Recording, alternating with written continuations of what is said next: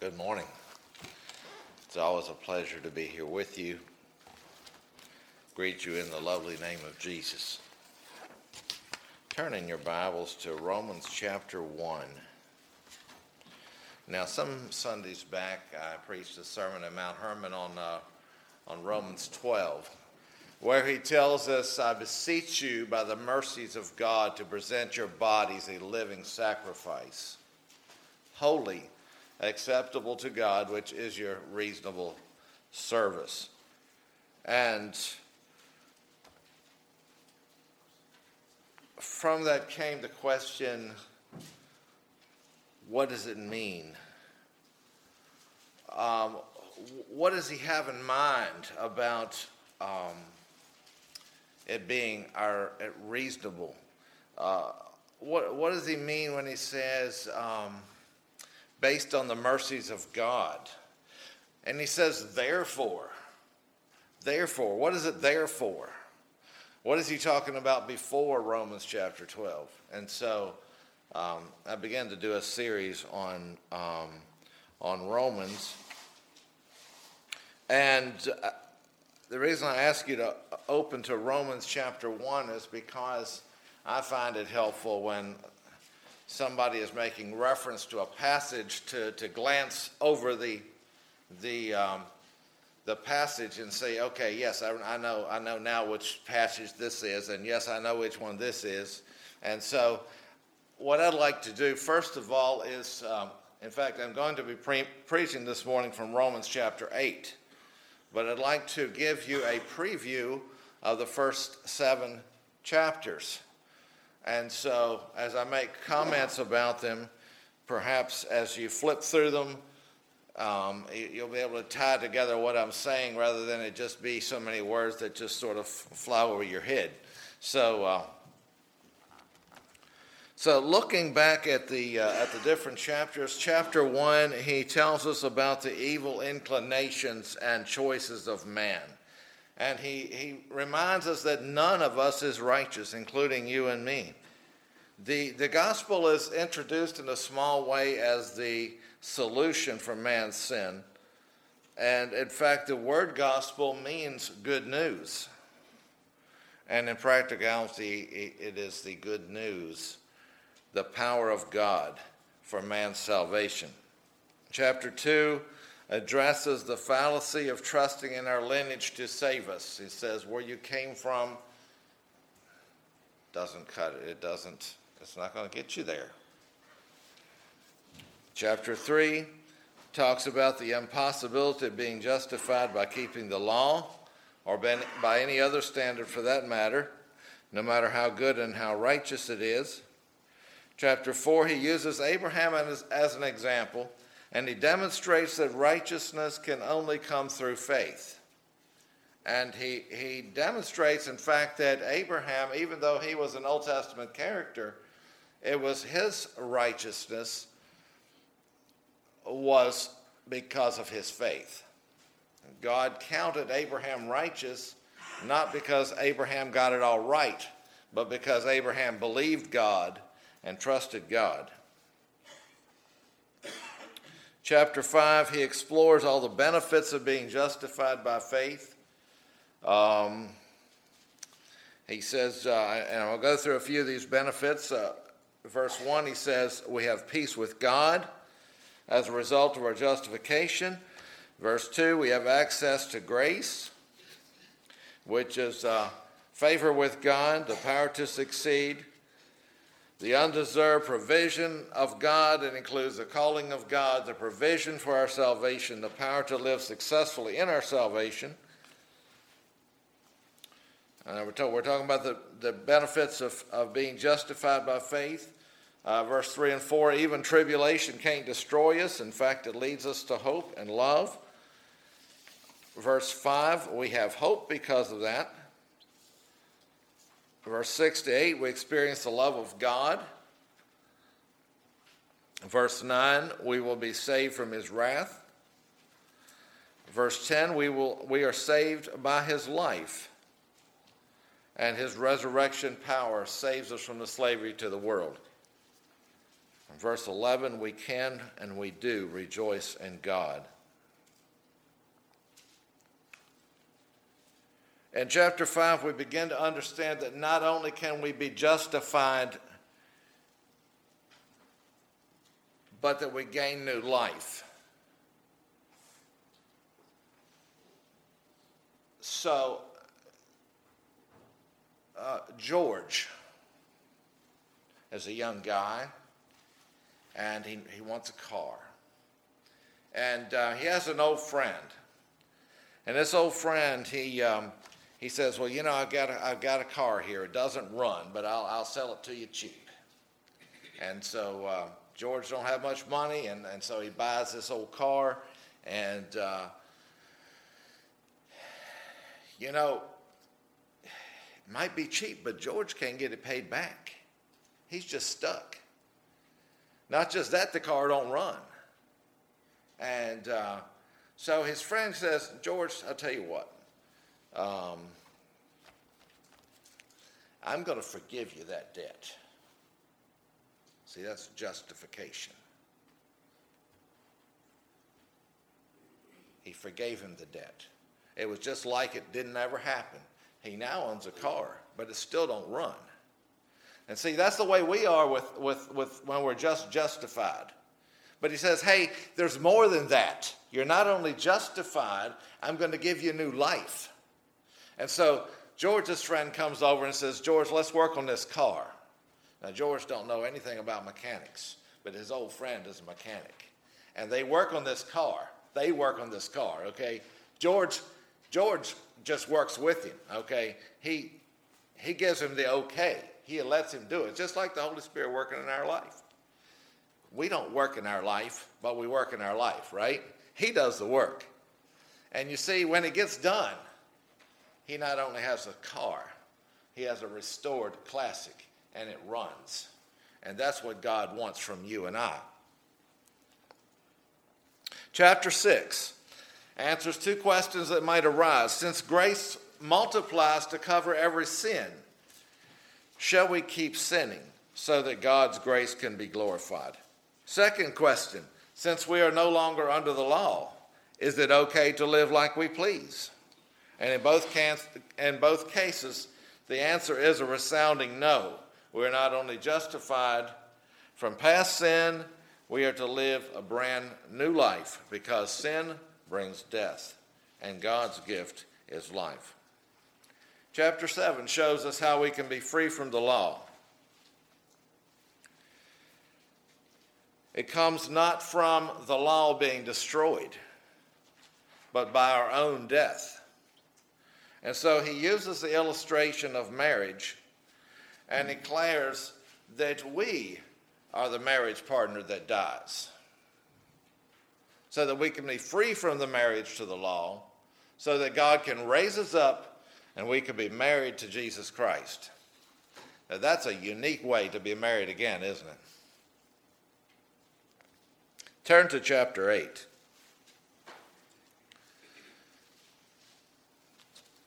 The title of my sermon this morning is Life in the Spirit as Adopted Children of God.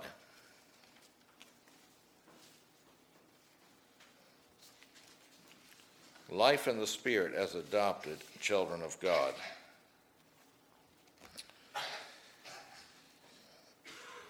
And I think I'd like to start by reading the first 14 verses of this chapter. There is therefore now no condemnation to them which are in Christ Jesus, who walk not after the flesh, but after the Spirit. For the law of the Spirit and life in Christ Jesus has made me free from the law of sin and death. For what the law could not do, in that it was weak through the flesh, God sending his own Son in the likeness of sinful flesh, and for sin, condemned sin in the flesh, that the righteousness of the law might be fulfilled in us, who walk not after the flesh, but after the Spirit. For they that are after the flesh do mind the things of the flesh, but they that are after the Spirit, the things of the Spirit. For to be carnally minded is death, but to be spiritually minded is life and peace. Because the carnal mind is enmity against God, for it is not subject to the law of God, neither indeed can it be. But so then they that are in the flesh cannot please God. But ye are not in the flesh, but in the Spirit, if so be the Spirit of God dwell in you. Now if any man have not the Spirit of Christ, he is none of his. And if Christ be in you, the body is dead because of sin, but the Spirit is life because of righteousness. But if the Spirit of him that raised up Jesus from the dead dwell in you, he that raised up Christ from the dead shall also quicken your mortal bodies by his Spirit that dwelleth in you. Therefore, brethren, we are debtors not to the flesh to live after the flesh. For if ye live after the flesh, ye shall die. But if ye through the Spirit do mortify the deeds of the body, ye shall live. For as many as are led by the Spirit of God, they are the sons of God.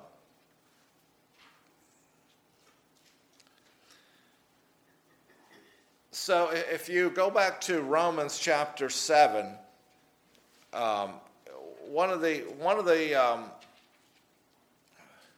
things that Romans 7 is remembered for is the verse that says, "O wretched man that I am, who shall deliver me from the body of this death?" Now, Romans chapter 7, he's describing how he so badly wants to obey God. And in spite of it, he always finds himself in failure mode. And so he sort of comes to the end of chapter 7, and he answers the question. He says, "I thank God through Jesus Christ our Lord. So then with the mind, I myself serve the law of God, but with the flesh, the law of sin." So he comes to chapter 8, and he says, there is no condemnation. There is no condemnation. And I think that there would be a lot of people in this world that would be very happy if somehow they would meet up with somebody who could talk to them and say, you are not condemned. Because down inside of our hearts, we know we are without Christ. It's there.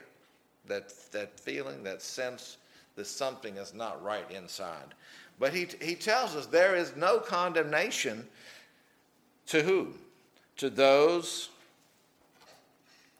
who are in Christ Jesus. To those who are in Christ Jesus. Now, go with me back to the Ark of the Covenant. The Ark is a type of Christ. And so you have the Ark, and it's so wide and so long and so wide and so tall, and it gives us specifications exactly. And right now they're not coming to me, but inside the Ark is the important things for the law. There's the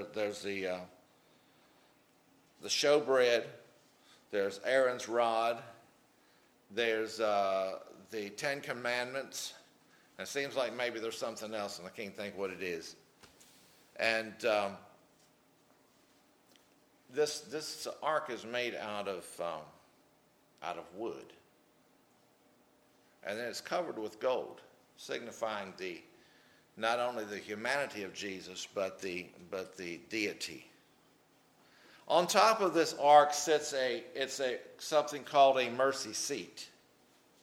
And it's actually the lid for this box, and on top of the mercy seat are the cherubim, and on top of the mercy seat is where the flame of fire was when God was there, signifying the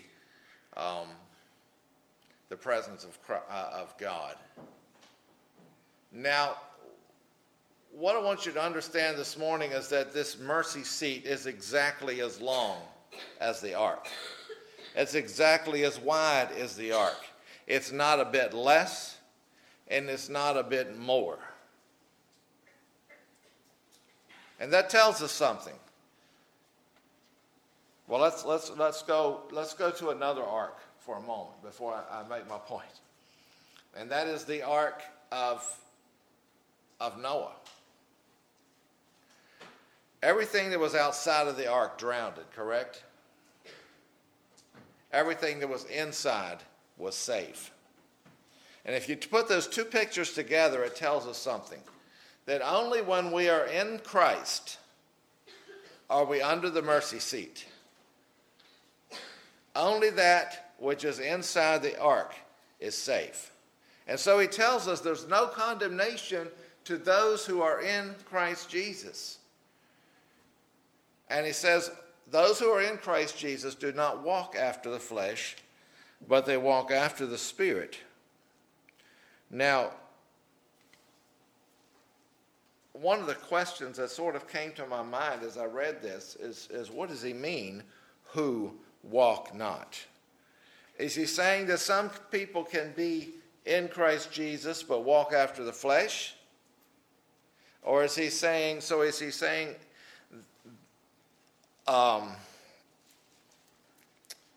when they do not walk after the flesh but walk after the Spirit, as it says, because they don't walk after the flesh, but they walk after the Spirit. And I think he's saying that it's because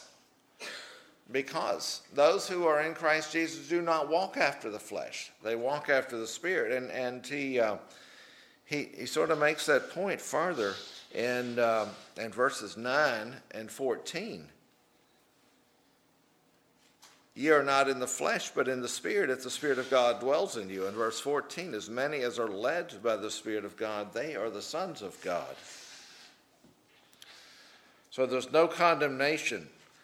Not only that, but living in the Spirit. And so he tells us that living in the Spirit is the solution to chapter 7's problem. And so first of all, as I said, there's no condemnation. That is one way it is the solution. Secondly, it enables us to obey God in our physical bodies. That is one of the problems with the law. The law is one of the reasons the law cannot save anybody.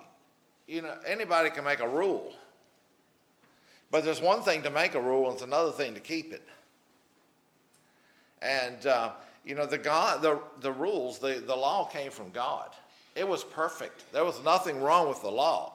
It said exactly what God wanted it to say. The problem was the law couldn't give anybody power to do it.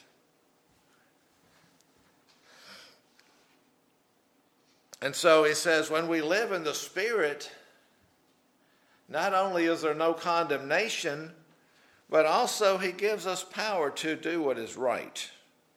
For the law of the Spirit of life in Christ Jesus has made me free from the law of sin and death. Now, there are three other laws mentioned in chapter 7. There's the law of God, which is referred to. In fact, you will find them referred to but not named in verses 14 to 17. But when you get down to the last part of the chapter, verses 22 and 23, you'll find those three laws named. There's the law of God, which in verse 14 and 16 is called the law. In fact, let's just read those verses. I want to read those verses. Verse 14 of 7, for we know the law is spiritual, but I am carnal, sold under sin. For that which I do, I allow not. For what I would, or what I want to do, that I don't do. But what I hate, that I do. If then I do that which I would not, I consent unto the law that it is good.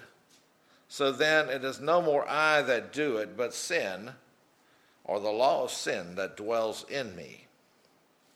And then in verses 22, for I delight in the law of God, that's the first law, the law of God after the inward man, but I see another law in my members warring against the law of my mind. So there's a law of my mind. And bringing me into captivity to the law of sin, the third law, which is in my members. So he's in a bad spot. The law of his mind, I believe, wants to do what's right. The law of God tells him what's right, but the law of sin keeps him from doing what's right. And so now we have a fourth law. It says, for the law of the Spirit of life in Christ Jesus has made me free from the law of sin and death. That is what breaks the chains. That's what gives me the power to do what I really want to do in my heart. That is, serve God. That the righteousness of the law might be fulfilled in us who walk not after the flesh, but after the Spirit. Now, living in the flesh or living in the Spirit is something that happens, is determined by the mind. Excuse me. For they that are after the flesh do mind the things of the flesh. But they that are after the Spirit, the things of the Spirit. For to be carnally minded is death. Excuse me. Furthermore, it tells us that a fleshly mind is hostile to God.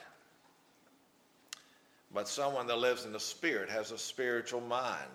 Our mindset, our desires, our focus is to obey and follow God.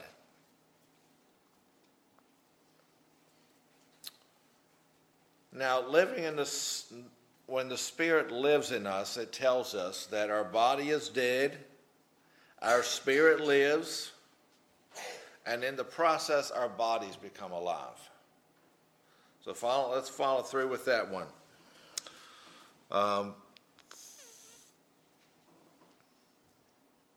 Verse 8, let's start verse 7. For the carnal mind is enmity against God, for it is not subject to the law of God, neither indeed can it be. So then they that are in the flesh cannot please God. But ye are not in the flesh, but in the Spirit, if so be that the Spirit of God dwell in you. Now if any man have not the Spirit of Christ, he is none of his. And if Christ be in you, the body is dead. There it is. The body is dead because of sin, but the Spirit is life because of righteousness. So now think with me a little bit. When you're born again, what becomes alive? What part of you? It's your spirit. That's redeemed, right? Has your soul been redeemed? Now, I'm going to use soul in the sense that I've been taught it, okay? I'm not going to tie it together with, I find I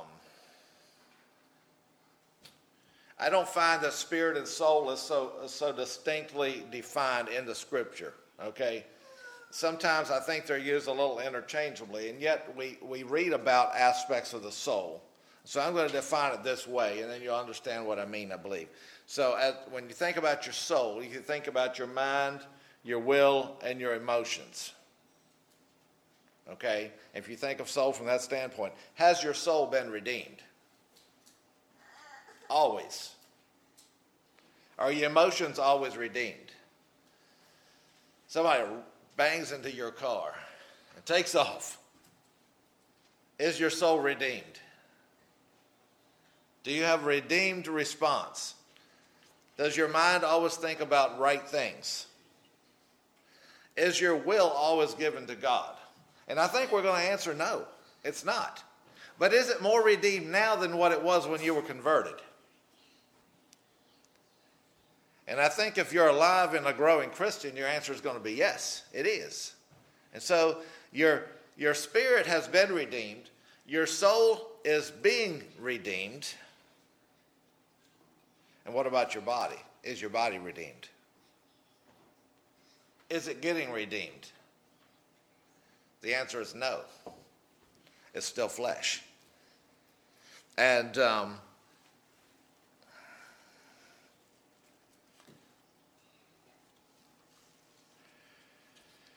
we'll see that back down in verse 22 and 23. We're waiting for the adoption, the last part of 23, to wit, or that is to say, the redemption of our body. That is something we're still looking forward to, so hang on to that one.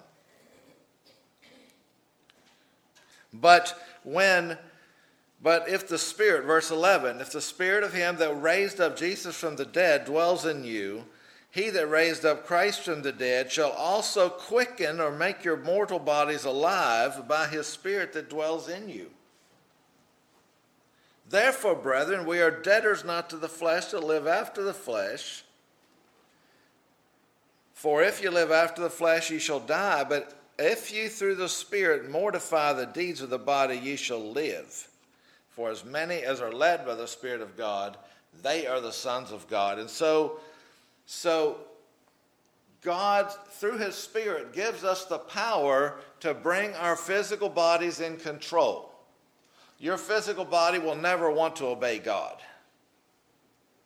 It always wants something else.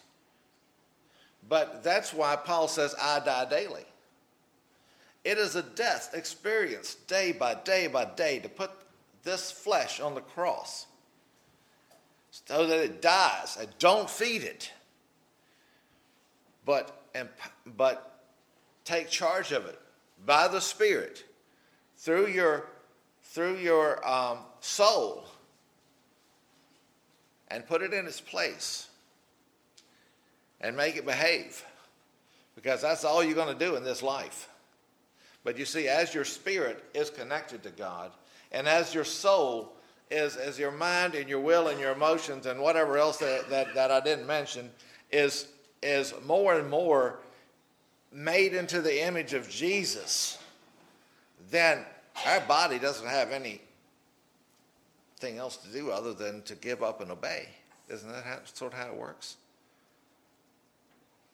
But someday, well, we'll talk about that.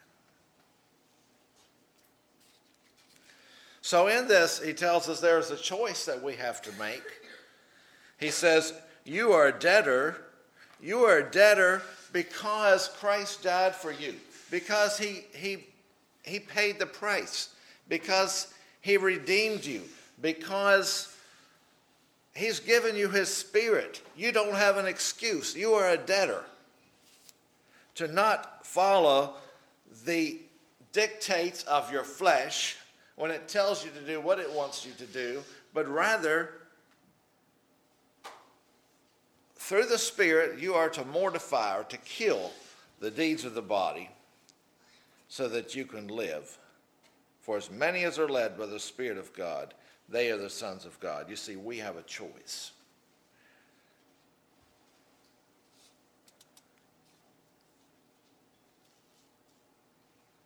Now, I'd like you to notice one other little thing. It says here, if you live after the flesh, you shall die. Now, what is one necessary ingredient for something to die? Somebody tell me. What's one thing you have to have for something to die?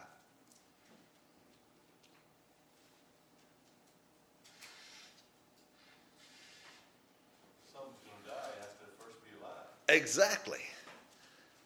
So, I just find that interesting. You see, there's a lot of theories around here about, well, not around here, around everywhere, about how the Christian life works. And to some people, they believe that once we are saved, then we can never be, as it were, unsaved. And to some other folks, they say, well, if we are actually saved, we will persevere till the end. My question to you is that what it says? It says, if you choose to live after the flesh, you're going to die. And I don't see either one of those being compatible with that verse. So that's just a little extra.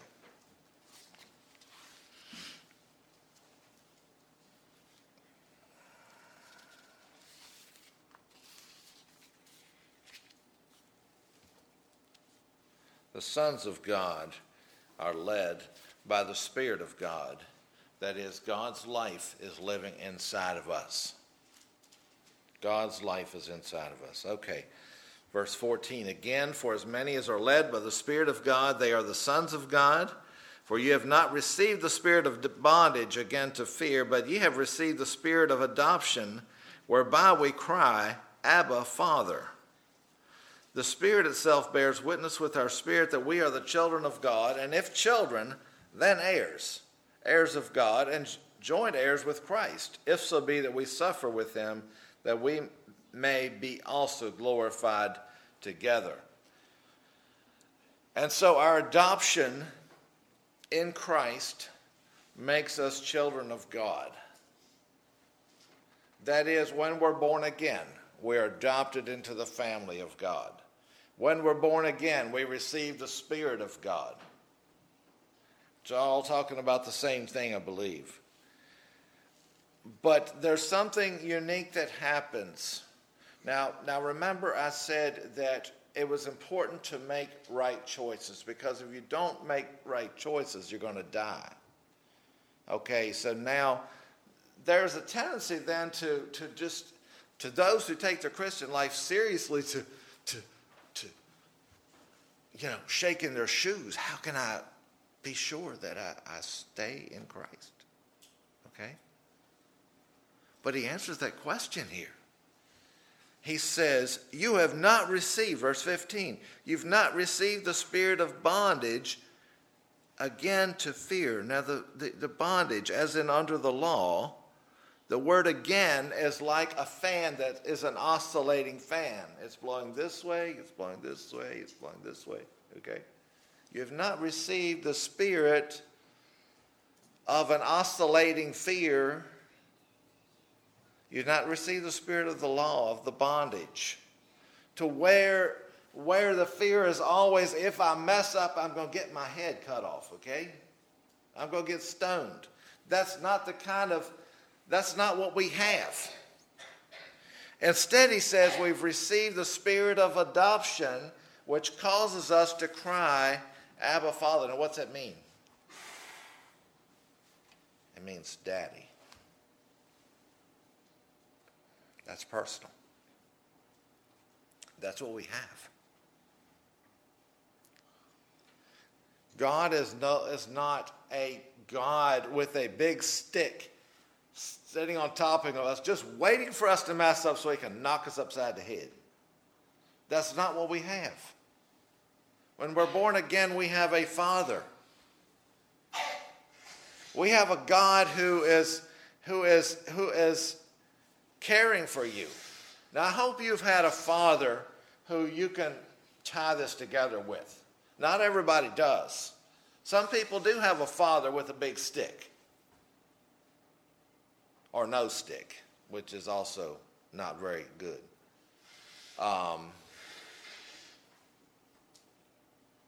Because we tend to understand God the way we understand our fathers.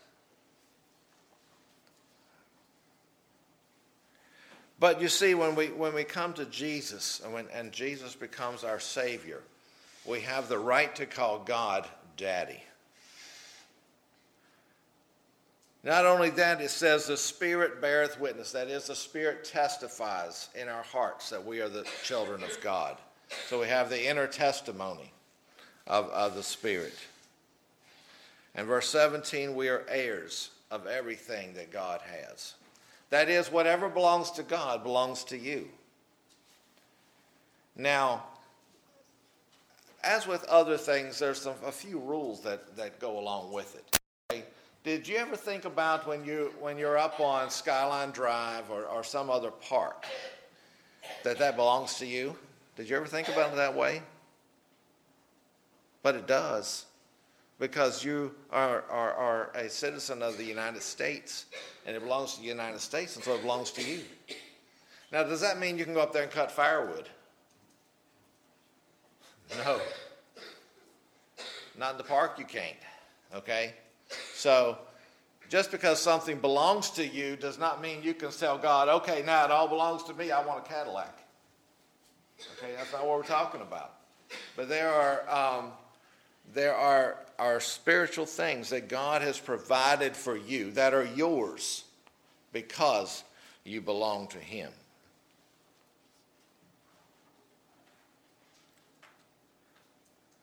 Now, I would like to remind you that life in the Spirit is not the final outcome. At least not life in the Spirit as we know it today. Verse 18, for I reckon that the suffering of this present time are not worthy to be compared with the glory which shall be revealed in us. For the earnest expectation of the creature, now when we say creature, read creation, okay? For the earnest expectation of the creation waits for the manifestation of the sons of God. For the creature, or the creation, was made subject to vanity, that is, subject to die, not willingly, but by reason of him who has subjected the same in hope,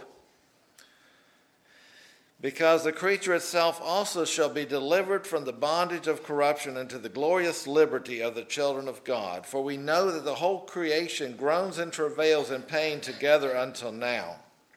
I think we'll stop there for the moment. No, we won't. We'll keep going it.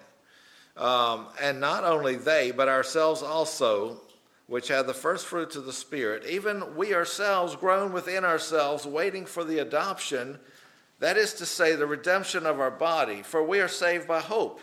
But hope that is not seen, that is seen, is not hope. For what a man sees, what does he yet hope for? But if we hope for that we see not, then do we with patience wait for it. And so, not the life in the Spirit is not the final outcome. We are waiting. We are looking forward to the redemption of the universe. It says that the whole creation groans and travails in pain. There's a lot of stuff wrong in this world, as beautiful as it is. And I was walking down here this morning, down the road a few minutes, and wished I had another half an hour. It was so beautiful. The weather was almost beautiful in the shade. And you know, the smell of the pines and the birds singing, and yet it's not perfect. There's a lot wrong with it.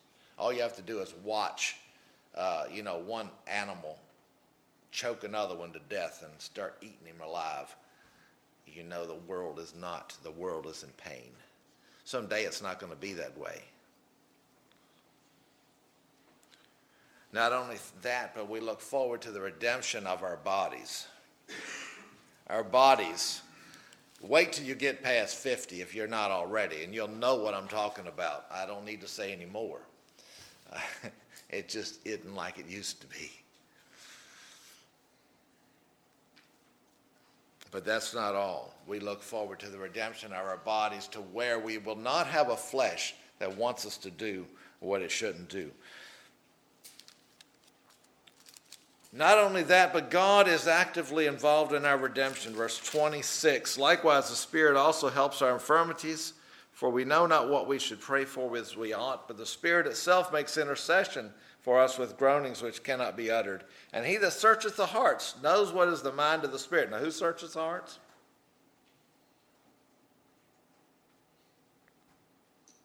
Somebody that knows the mind of the Spirit.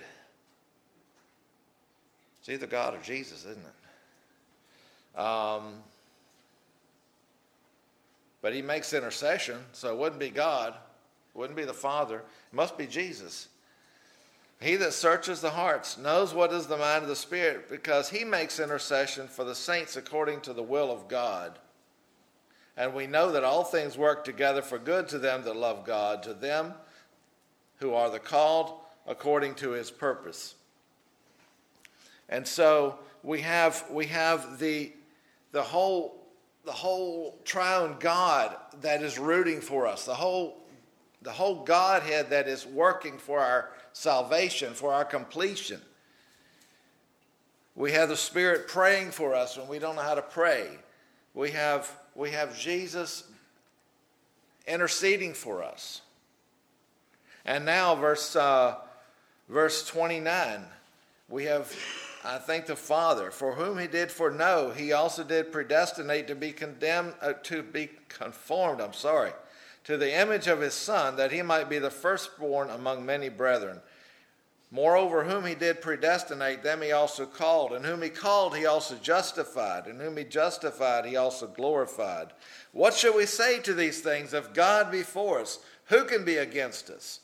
He that spared not his own Son, but delivered him up for us all, how shall he not with him also freely give us all things? And so God sacrificed the most precious thing he had, his own Son, and sent him down here to live and to die and to put up with everything that you have to put up with down here in the midst of a people who were the most obstinate, rebellious, aggravating people that you could possibly be with. I believe that's true, according to Scripture and according to history. During that time, it was one of the craziest times he could possibly send somebody. And he did. To be, to die, and to raise again for us. And if God did all that for you, do you think he's standing over you with a stick just waiting to beat you upside the head? Do you really? He's not. He wants to be your Father. Shall he not with him, with Jesus, that's what he already gave you, is Jesus, shall he not, in addition to him, give you everything else you need? And the answer is yes, he will.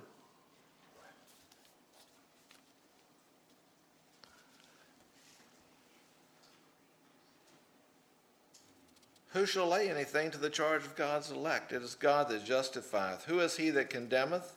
It is Christ that died, yea, rather, that is risen again, who is at the right hand of God, who also maketh intercession for us. Now, we should not miss this, that it is Christ that condemns. Okay? He does have the power to condemn.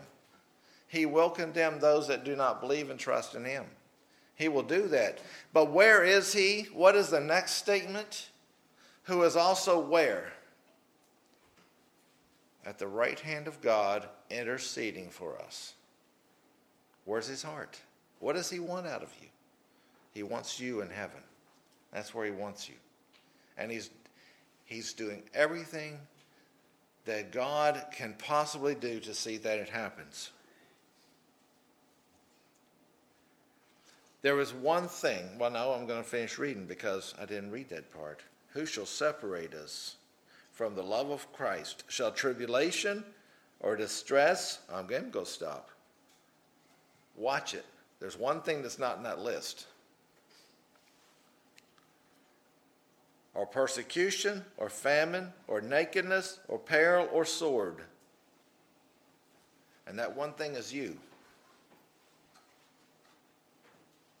You're the only enemy that God's not going to withstand. The enemy to yourself. As is written, for thy sake we are killed all the day long. We are counted as sheep for the slaughter. Nay, in all these things we are more than conquerors through him that loved us. For I am persuaded that neither death, nor life, nor angels, nor principalities, nor powers, nor things present, nor things to come, nor height, nor depth, or any other creature shall be able to separate us from the love of God, which is in Jesus Christ our Lord. And you know what? If you love God, if you determine to serve God, and you give your heart to God, God will even protect you from yourself. I believe that with all my heart. God will protect you from yourself. You're your own greatest enemy. You're the one that can cause yourself to fail. But God can even protect you from yourself. And I get excited when I think about a God who loves me that much. You think you want to get to heaven? You don't want to get to heaven nearly as bad as God wants you to get there. And I rest and I rejoice in that. Let's have a song.